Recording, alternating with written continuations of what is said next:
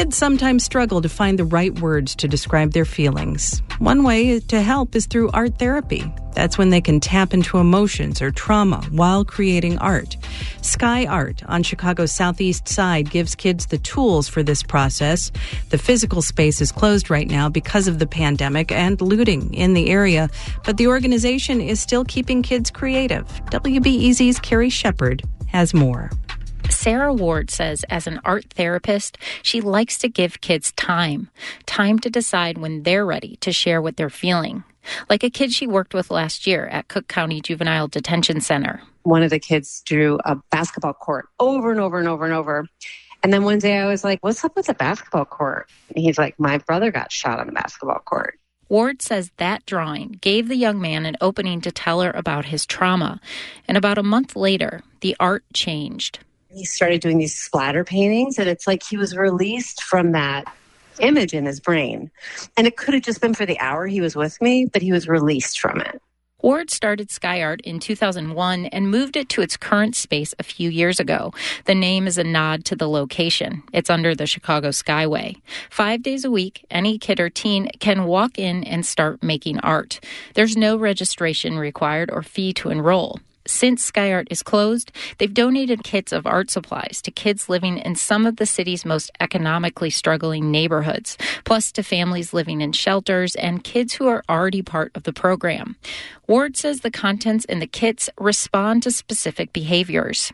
Say someone's really hyper and they can't control their emotions. You give them paper and pencil because it's the most controlled material there is. Say that they are more able to explore materials that are looser. So you go into paints or watercolors. And then the loosest material that kind of makes people regress in age is like brown clay. Ward says when Sky Art is open, many of the young people who show up are from nearby neighborhoods, Calumet Heights, South Chicago, like Estella Salazar's kids, Mason and Isis.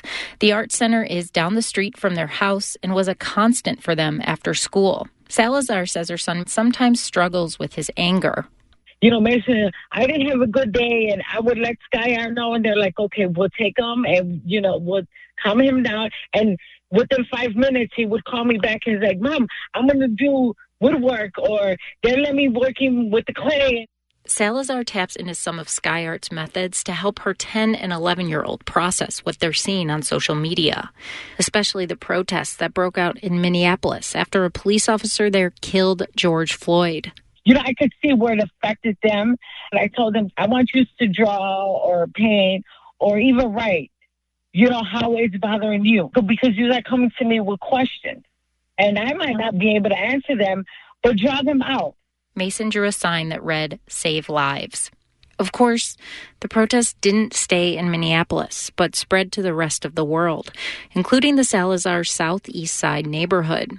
Estella says most of the area was broken into and looted. She and her husband attended a peaceful protest and didn't let Mason and Isis go, but they definitely had questions when their parents came home. We knew they were worried.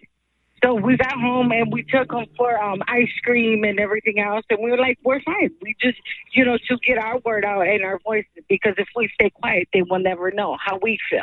Sky Art founder Sarah Ward says the building was unscathed during the protests. She says teachers are doing wellness checks on students and their families and opening up discussions about teens' interactions with police.